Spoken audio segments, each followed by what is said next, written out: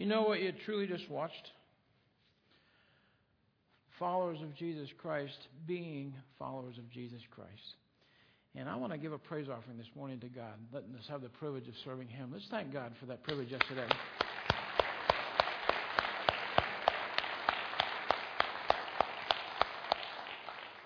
Now that you have your hands warmed up, I also want to thank Tracy and Rachel. Thank you so much. They did that yesterday.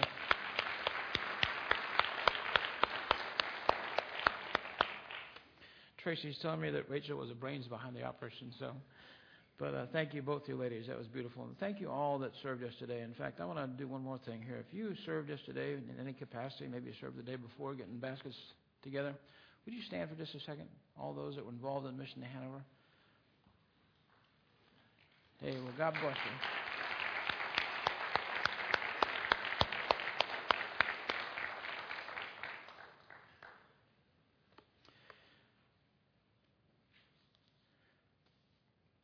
Let me ask you this. What do you believe the biggest need in the church is today? We've been talking about the last few weeks here this month of November about my life is not my own, based on Paul's life. It's not me that lives, but Christ that lives in me. But what do you think the greatest need in the church today is? Don't know if you know this, but there's 11 million citizens that live in the state of Virginia. They say that about 70% of those citizens are lost.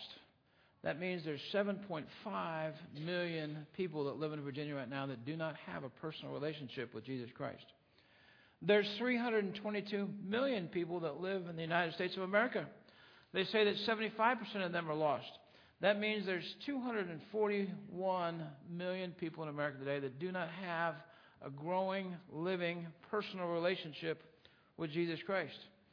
I had the privilege last night to go down to the Family Foundation dinner, and I'm always blessed to go down there and hang out with those folks that have a common thought about our nation and the heart's desire to see Jesus Christ exalted, but also to ponder the thought of how we can take this nation back for the glory of God.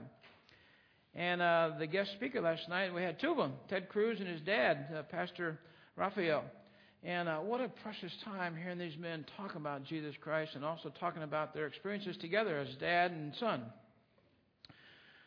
But Ted Cruz talked about the fact that, we have skyrocketing debt. He's analyzing kind of where we're at in this nation, and you all know this as well. The unemployment is higher than it's ever been, the true unemployment. The threat of terrorism, we saw this horrendous, horrible act in France, but also heard this morning that there's been another act in Kenya, apparently. But we're seeing the anarchy in the streets, and how sad that we have half a nation here that desires to dishonor our police officers. I don't know if you heard this, but Louis Farrakhan, I even hate to mention that name in a sacred place like this church, but he's called for the killing of 10,000 police officers. Are you kidding me? Are you kidding me? In America today? We're seeing our nation, unfortunately, not just embrace sin, but also celebrate sin. Had the privilege the earlier part of this week, for the first 2 days of the week, to go down to the Southern Baptist Convention down in Tidewater area. And got to meet up with a bunch of my pastors and sat and had breakfast Tuesday morning with two of the larger pastors in Virginia here, the larger churches, pastors of larger churches. And they were very concerned about the state of our nation, as they should be. They're also concerned about how it's affecting the church today. And what difference is the church making in this nation? So it was a great dialogue sitting and listening to these guys that have churches, very, very large churches. And they ponder the thought about the whole movement of the Supreme Court and the homosexual agenda. They pondered all the things that we basically affirm today as being right. And if you have a different opinion, they're not only going to disagree with you, but they're going to try to throw you under the bus and try to discredit you as a human being. It's just sad. One of the things that Ted Cruz said last night, though, some people believe that maybe the sun is setting on America. And then he said, well, there's some, as he said, as myself, I believe the sun is rising. And he discussed also things about how we think that maybe America's best days are behind us, but maybe not. But then he quoted Psalms 113, verse 3. He says, from the rising of the sun to the setting down, the Lord's name is to be praised. If we think about it, there is only one hope for America today, and it's Jesus Christ. Really. You think about it. These problems are so gargantuan, they're so huge, they're so big, so out of control. No one person, even the President of the United States, no matter who he is He's going to be able to fix them. And Ted Cruz talked about this last night. He says the church is the answer. He also said that in the last election, I think we've talked about this before, but Obama won by 5 million votes, just 5 million votes in a nation. But he said 54 million evangelicals did not vote. Registered evangelicals, people that said they're Christians, did not vote. He says we don't need all 54 million. It'd be great if we had them. But you know what we really need is just 10 million of those evangelicals to vote. To get off their couches, put down their TV changer, channel changer, and go to vote.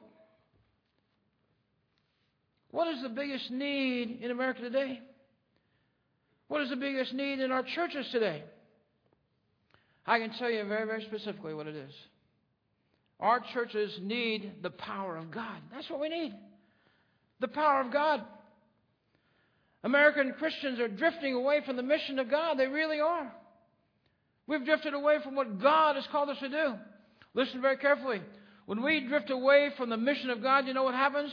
We also drift away from the power of God. We no longer operate in the power of God because we're no longer walking in the mission in the center of God's will. And so we've lost the power of God. There's too many churches today. There's too many families today living without the power of God. What does the power of God look like in your family? What does it look like in a church? I'm here to tell you there's not a whole lot of churches like Beaver Dam Baptist Church, and I'm very proud to be associated with this church, to serve alongside you, because we see the power of God comes down. Do you know when we see it? We see it when we're doing the mission of God, when we're out there doing what God has called us to do. It's not just sitting in church. There's too many people sitting in church, going home, and that's the whole extent of their Christian experience. That's the whole experience of their worship experience. It's church on Sunday morning, singing a few songs, listen to the pastor about halfway and leaving there. But what is God doing in your life? Where's the difference that God's making in your life? Are you operating in your own power, or are you living in the power of God? I've shared so many times that I don't want to see what Gary Stewart can do. I want to see what God would do through a man committed to Him. I want to be a funnel for God. I want to be a conduit for God's blessings to other people. I want my life to count for God's glory. I want my life to be one that touches other people with the power of God, because God's working through me. It's interesting. When we all become Christians, you know what happens? We receive the Holy Spirit of God. I want you to know this too. When you become a Christian, you receive all the Holy Spirit you're ever going to get. All of it. He gives you complete access to the Holy Spirit, the Comforter. Jesus Christ said, I'm leaving the Comforter behind to be with you always.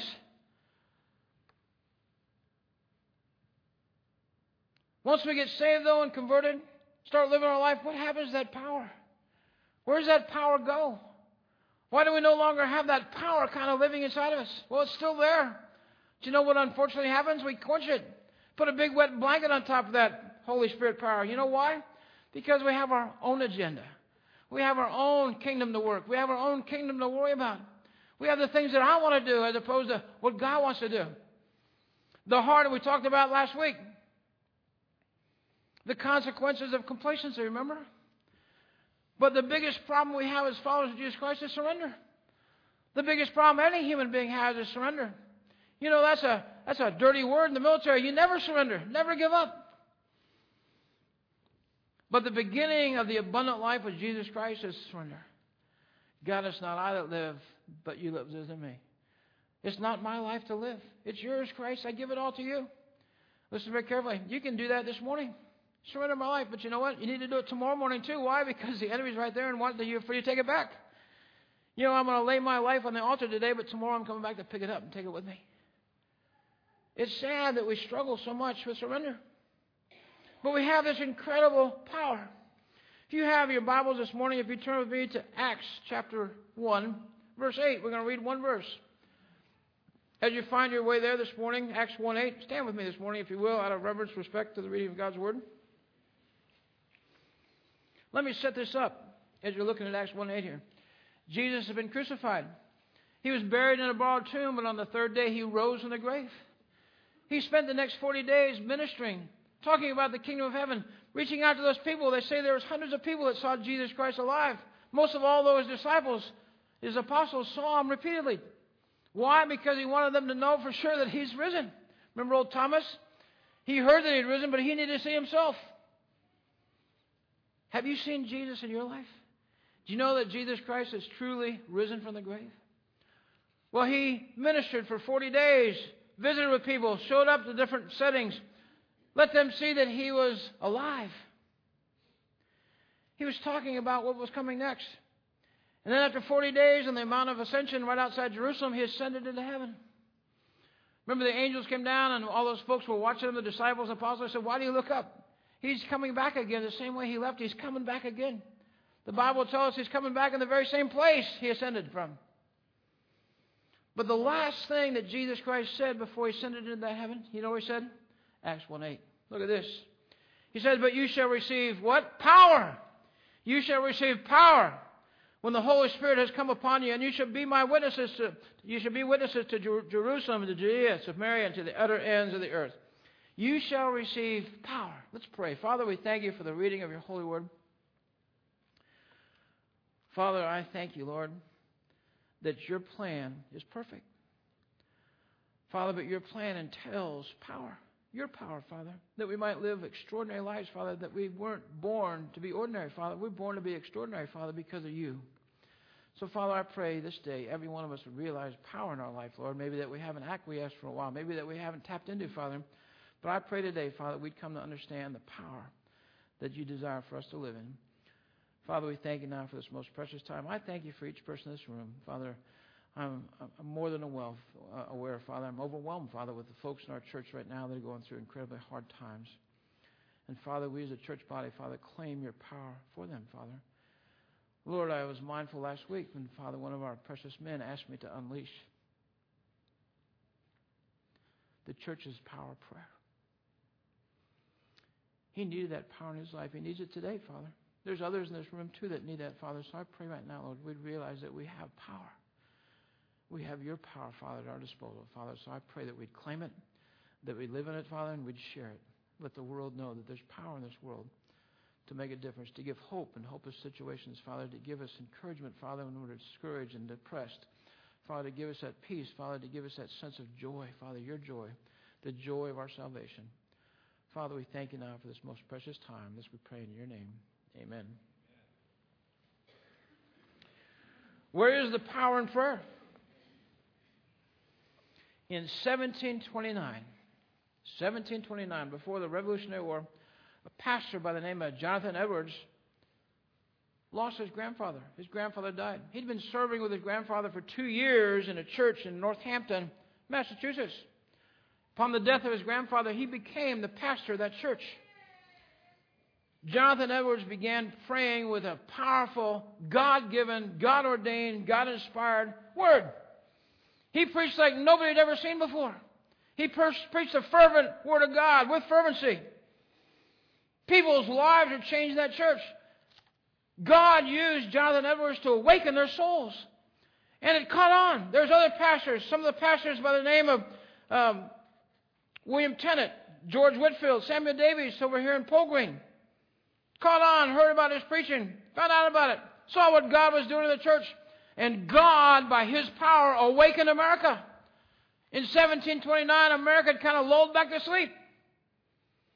There's those that realize that because of that preaching of Jonathan Edwards and George Whitfield and Samuel Davies, they changed this nation to the point where they realized that God was in control and they had God's power. You know what that led to? The American Revolution. Think about this. A ragtag group of little militia guys had the audacity, but also they had the God-given power to take on the greatest army and navy in the world, the British Army. It was no secret. They were by miles the greatest army, the most powerful army in the world. How are we ever going to take that? How can we take our independence from them? You know what? They realized how they could do it by God's power. They realized we can do this because God has given us something very special, and we have God on our side. Nothing is impossible with God. It's amazing what God did through the preaching of God's Word. A couple of righteous men stood up and began proclaiming God's Word the way it needed to be proclaimed. And you know what happened? The people sitting in their audiences and their congregations believed it. Imagine that. Believed that God could do something spectacular in their lives. That God could take even them, little ragtag militia guys, and defeat the British Army. Even the audacity of thinking that. How could they even think that? Because of God. God gave our nation the power to win our freedom. to win our independence. Listen very carefully. I believe with all my heart, I've read just enough about it, the American Revolution would not have happened but for God. They would have never had the courage to stand up to the atrocities of the British government. But they had courage, they had boldness. Why? Because they knew that God was on their side. Let me tell you a couple of other neat things that happened. God brought some colleges into this world. Out of this Great Awakening, the first Great Awakening here in America, Princeton, Brown, Rutgers, Dartmouth, University of Pennsylvania, we're all established in the midst of this incredible revival going on. Let me tell you something else that happened that was incredible, that really set the stage for 100 years from then. These pastors began sharing the gospel with African Americans. They'd never done that before. They didn't feel, it's unfortunate that America had that kind of ideology, they didn't feel like they were worthy of them to spend their time. They didn't really even feel like they were human beings. They were something substandard. But you know what happened? Because of the powerful movement of God, they began sharing the gospel with African Americans. You know what? Hundreds, if not thousands, of African Americans became saved because of the revival and the power of God.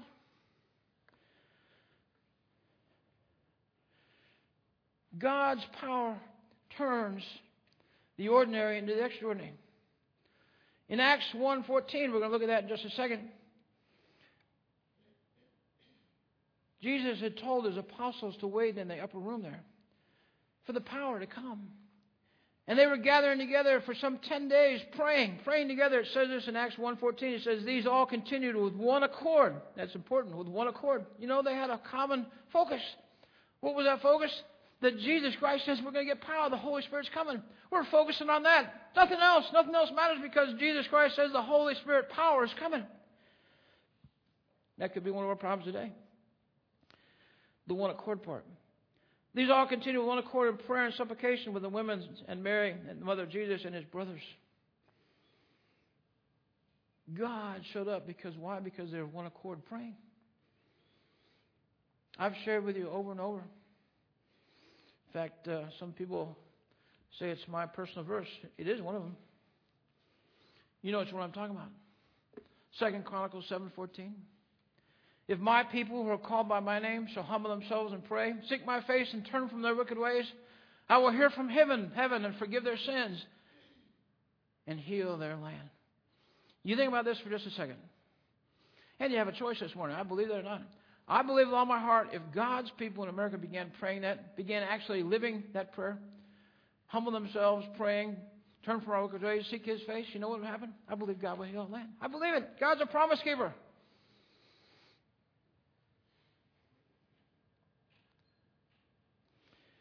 No great movement of God ever came without praying. How much do we really want this great movement? I'm here to tell you the devil doesn't really tremble at my preaching, doesn't tremble at your teaching, doesn't really tremble at you going to different ministry opportunities. You know he trembles? He trembles when you pray. When you enter into that throne of grace, he realizes that God's power is omnipotent, that God can do great things. And through my prayer and through our prayer, God can show up and do great things way beyond our abilities. And that's what God wants to do. He doesn't want man to get the credit for it. He wants to get the credit for it. Imagine if our nation turned around tomorrow because people got serious about praying. Imagine 2 months from now, this is a Christian nation again. Because God showed up and made it that way. Because people were anguishing and fervently praying for him to show up. Prayer is the fuel of God's prayer. Don't miss that, of God's power. Prayer is the fuel of God's power. God's power is not coming unless we're walking in the mission and praying about it. We have no right to ask for the fire of God if we're not willing to be the fuel for that fire. God desires for us to be that fuel of that fire. He wants to use us in a great way that glorify him. Do you see the power of God in your life? Where does the power show up in our personal life? Does the power show up in our life at all? It shows up because we have peace that passes understanding in the midst of storms. I've seen it over and over as a pastor, even before I became a pastor. People that had a sold-out relationship with Jesus Christ, you know, when they encounter an incredible hardship or a burden or something that's really tough to face, you know what? They got peace. I don't know why, Pastor, but I got peace right now. You know, I feel okay. I know this isn't going to be good. I don't know how it's going to end up, but I just got peace right now. God even gives us joy in the middle of the storm. But God gives you the strength. God gives you the power. Why? Because I'm living with God. I'm believing on the promises of God. If you don't get anything else out in this whole message today, I want you to hear this next statement. God can do more in a moment than you and I can do in a whole lifetime. Did you hear that? God can do more in one single moment than you and I can do in a whole lifetime. When God shows up, He changes things. He changes things. You think about this, and we have some folks in our church here that got saved later on in life when they're 40 or 50, 60 years old. Their whole life they tried to figure it out. They're pretty much destined to live their life the rest of the way they lived the first part of life. They were living away. But then God came in and changed their life drastically in a single moment. They got saved, and all of a sudden their life's completely changed. Think about that. Your life as well. Maybe it's going in the wrong direction. You pray, and all of a sudden God shows up and changes things. Might not change the situation you're dealing with, but He changes you. He shows you that I'm here with you. I'm not going to leave you nor forsake you. I'm with you every step of the journey. I want you to realize that we're going to do great things together, God says. We're going to show the world that you have a great God. How come? Because you can stand strong in the middle of the storm. You can stand upright. You can walk through the storm with courage, with boldness. Hebrews 4:16 says this. You know this verse. Let us go boldly into the throne of grace, that we may obtain mercy and find grace to help in time of need. You know what God's saying here? I want you to come in to my throne of grace. I want you to walk into here with boldness, but also walk in here and realize that you're entering the power scope. You're entering the power zone. That when you leave my presence, you're going to have power you didn't have when you came back. You're going to have some answers and some comfort in some of your prayers. God wants you and I to live in power. He doesn't want us walking around defeated. Doesn't want us walking around here wounded. He wants us to walk through this world with power, His power. He wants the world to see you and I as different. I've told you before, and it's very sad. The biggest problem with Christianity today is not Jesus Christ. In fact, the surveys would say most people in America, even though they're not Christians, believe that Jesus Christ is a pretty good guy. They think that's a good thing. But then they'd tell you, my problem is not with Jesus Christ. My problem is with people that call themselves Christians. Why? Because we're not walking in the power. We're not living when we need to be. We need an unprecedented move of God in America today. You know that as well as I do. We need God to show up and show off. We need God to show up and demonstrate who He is. Let the world know that there is only one God. America needs a spiritual awakening. It's not going to happen without the power of God. More important than all that is we don't need to worry about who we're putting in the White House. I believe firmly that we need to vote. It's one of our problems right now. We don't vote. We don't get active. But it's not about who's going to be in the White House next.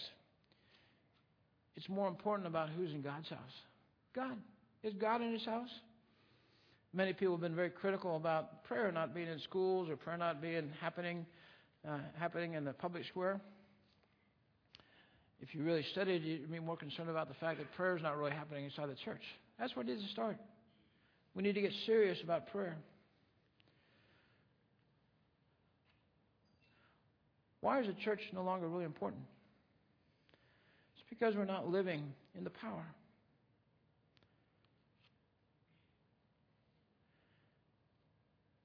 Acts 4:31. Remember that? Peter and John had been arrested, but they'd been released, and they came back to their loved ones and the disciples. And, they could have been saying, it's horrible, man, we need to do this. You know what they came back there and said? Let's pray for more boldness. Let's pray that we do even greater things. And remember what happened in Acts 4, verse 31? After they'd prayed, it said when they'd prayed, the place where they were assembled together was shaken. And they were all filled with the Holy Spirit, and they spoke the word of God with boldness. When God's power comes down, He shakes things up.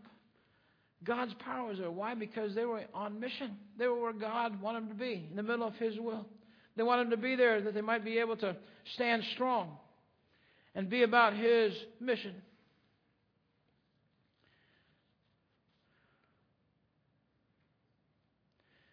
Nothing I as a pastor can do can change this church. Nothing you can do. The deacons or teachers. But in a single moment, God can change this church. There's a lot of great things going on here. But you know what? I believe with all my heart that God wants to take us to a whole new level. And it begins when you and I believe in the power of God Almighty. You and I believe that God can do these things. We believe that God can do anything, that all things are possible. Nothing is impossible with God. I shared a little bit, and Amy shared a little bit about Mission to Hanover yesterday, and many of you were there. The video was beautiful. It gave a good picture of what happened yesterday, being the hands and feet of Jesus Christ. You know what we saw yesterday? We saw the power of God come down. Yesterday, Hanover County was shaken by God because His people were out in those fields. I saw the joy of our salvation exhibited in the workers out there and how they were so joyful, having such a great experience out here in the county here, helping other people. But it came to the surface of their lives, man, I'm doing something for Jesus Christ. There was a great awakening in our folks. Many of them are already doing that every day in their life, but there was an awakening yesterday in this county. Do you know what else I saw? I saw God's amazing grace. People that are downtrodden and discouraged when our folks showed up to rake their yard or to fix their roof or to build a ramp out there for a precious blind lady. You know what I saw? They saw undeserved favor. They didn't know why they did this, but they realized God did this. God sent His people to bless me. God had grace for me today because my people showed up to do something. I love the fact that as I was driving around visiting folks and visiting many of the people that were in the homes that were helping, I realized as I watched our workers that they were saying yesterday, my life is not my own. I'm giving my life to Christ today. It was beautiful. I'm going to share this final thought this morning. We need a sense of urgency like never before. We really do. Jesus Christ lit a fire underneath the belly of the early church there. You know, Stephen preached to the high priest there, the first deacon there, and he was ultimately stoned for it. Paul on that Damascus road, going to crucify Christians, persecute Christians. And he met Jesus face to face, and the first thing he asked him after he realized who he was talking to, he said, what can I do? The power of God came down. The power of God filled up Stephen. How about Cornelius the centurion when he sent for Peter? Peter gets an invitation from a centurion of the Roman government. I'm sure he doesn't think it's going to be a very good experience. And yet what did he do? He went. He went. Little did he know that the centurion Cornelius wanted to know Jesus Christ. But I'm sure he went because of the power of God. I know he did. And he realized, I'm going here into harm's way because I got the power of God on me. Paul, remember old Paul?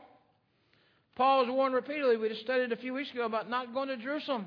He says all kinds of bad things await you there. But what did he say? None of these things move me.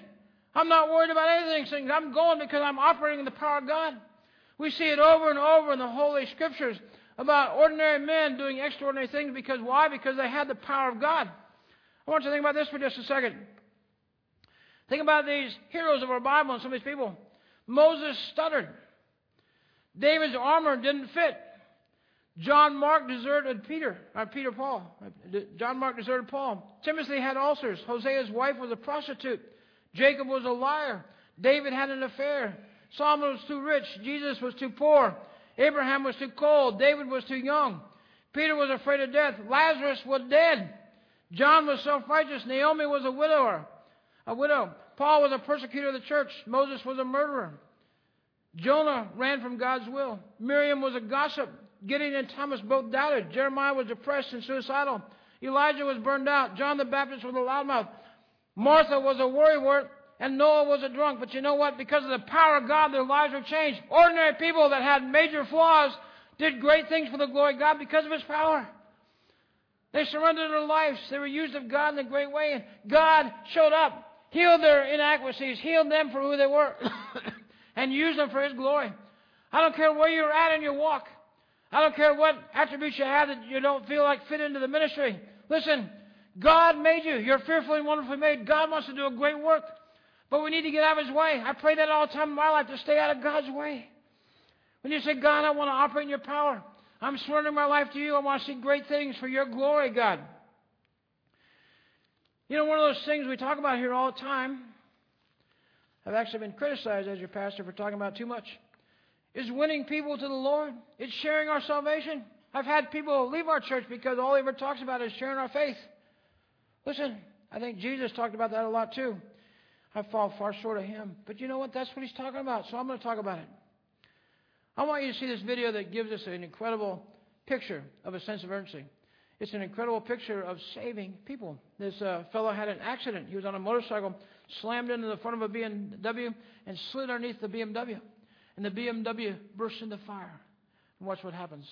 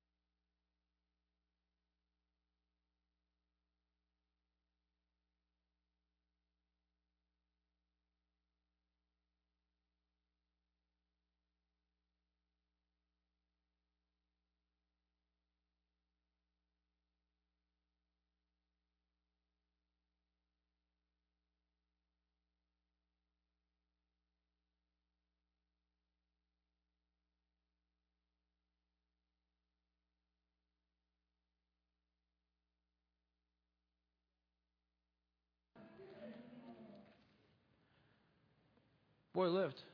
Had minor injuries, but lived. We live in a world where I don't believe it's ever been more urgent for us to share the gospel of Jesus Christ. Especially in America. Think about this. What's going on in America today? You know what happened in America today if every single person that called themselves an evangelical Christian went out and told somebody about Jesus Christ and saw them come to know the Lord? You know what happened? It'd be a completely new nation by next Sunday. It's that fast. There's that many people that call themselves Christians. We need to take the opportunity to share the gospel of Jesus Christ. There's power in Jesus Christ. Why don't we do this? Why don't we have a sense of urgency? Well, many theologians would advocate three things. There's a theological problem. You know what the theological problem is? That many of us don't believe in lostness. We just don't believe it.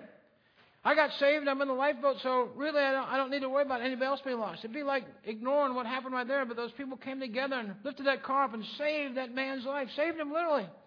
Listen very carefully. More than half of America today is burning and going to die and go to hell and burn forever. They're burning right now. If they die tomorrow, they're going to burn forever. We have an opportunity to share with them. But our theological problem is we just don't understand lostness, nor do we believe in it. Listen very carefully. You're either lost or you're saved. It's that simple. We have an eschatological problem. What does that mean? It means we don't really believe that Jesus Christ is coming again. The Bible says we don't know He's going to come back like a thief in the night. We don't know when He's coming back. Do we believe that He's coming back really? He can come back today. Am I living the way that I want Jesus Christ to find me today? Am I living the life that I want Jesus Christ to receive me into heaven today?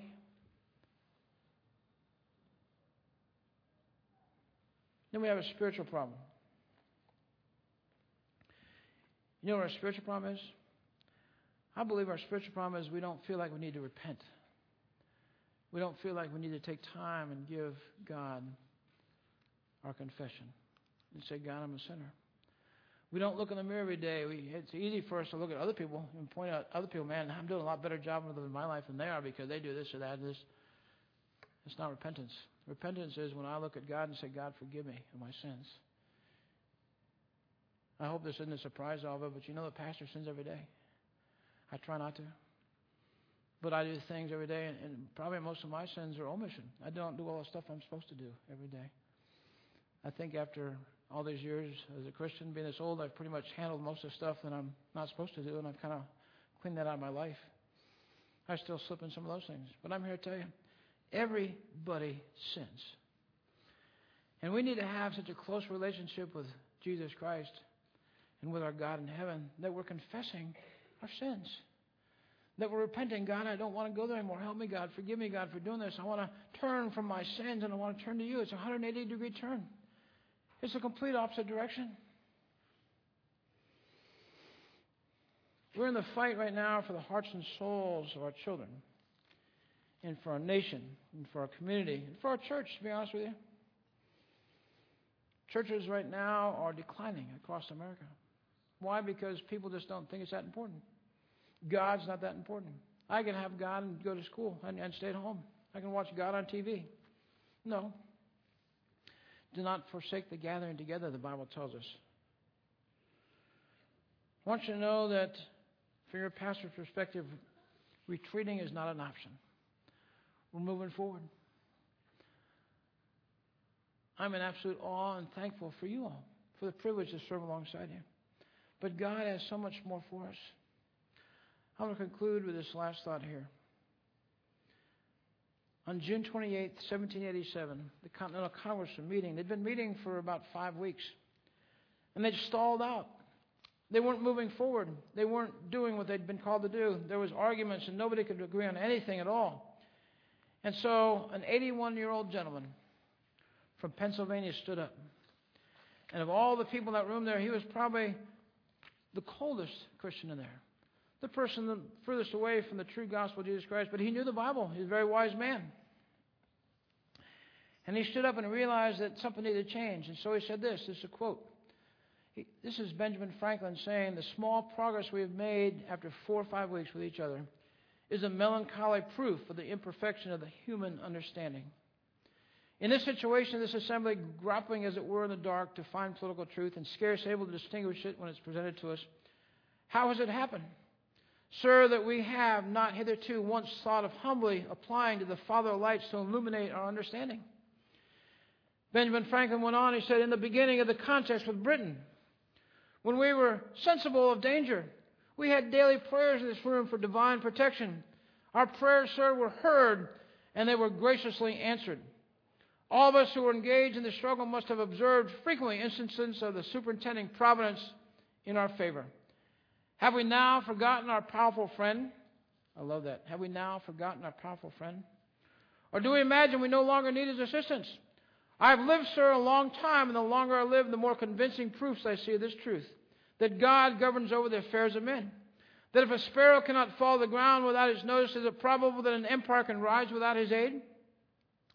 We've been assured, sir, in the sacred writings that except the Lord build a house, they labor in vain who build it. I firmly believe this, and I also believe that without his concurring aid, we will succeed in this political building no better than those that built the Tower of Babel." Benjamin Franklin finished his speech, and then he called for a resolution that they start and finish every day with prayer. They did that. You know what came out of that? God's power. There's never been a greater constitution written in all the world. There's never been a constitution that's lasted 230 years. God showed up when they prayed. They were seeking God's power. They were trying to do it without God's power. Benjamin Franklin brought them all back in and said, "Hey, listen, we were going to lose that Revolutionary War without God. We prayed and God showed up, wrote the Declaration of Independence and succeeded in battle. We need God in America today, and I know you agree with me 100%. So let me say that again. We need God in America today, right?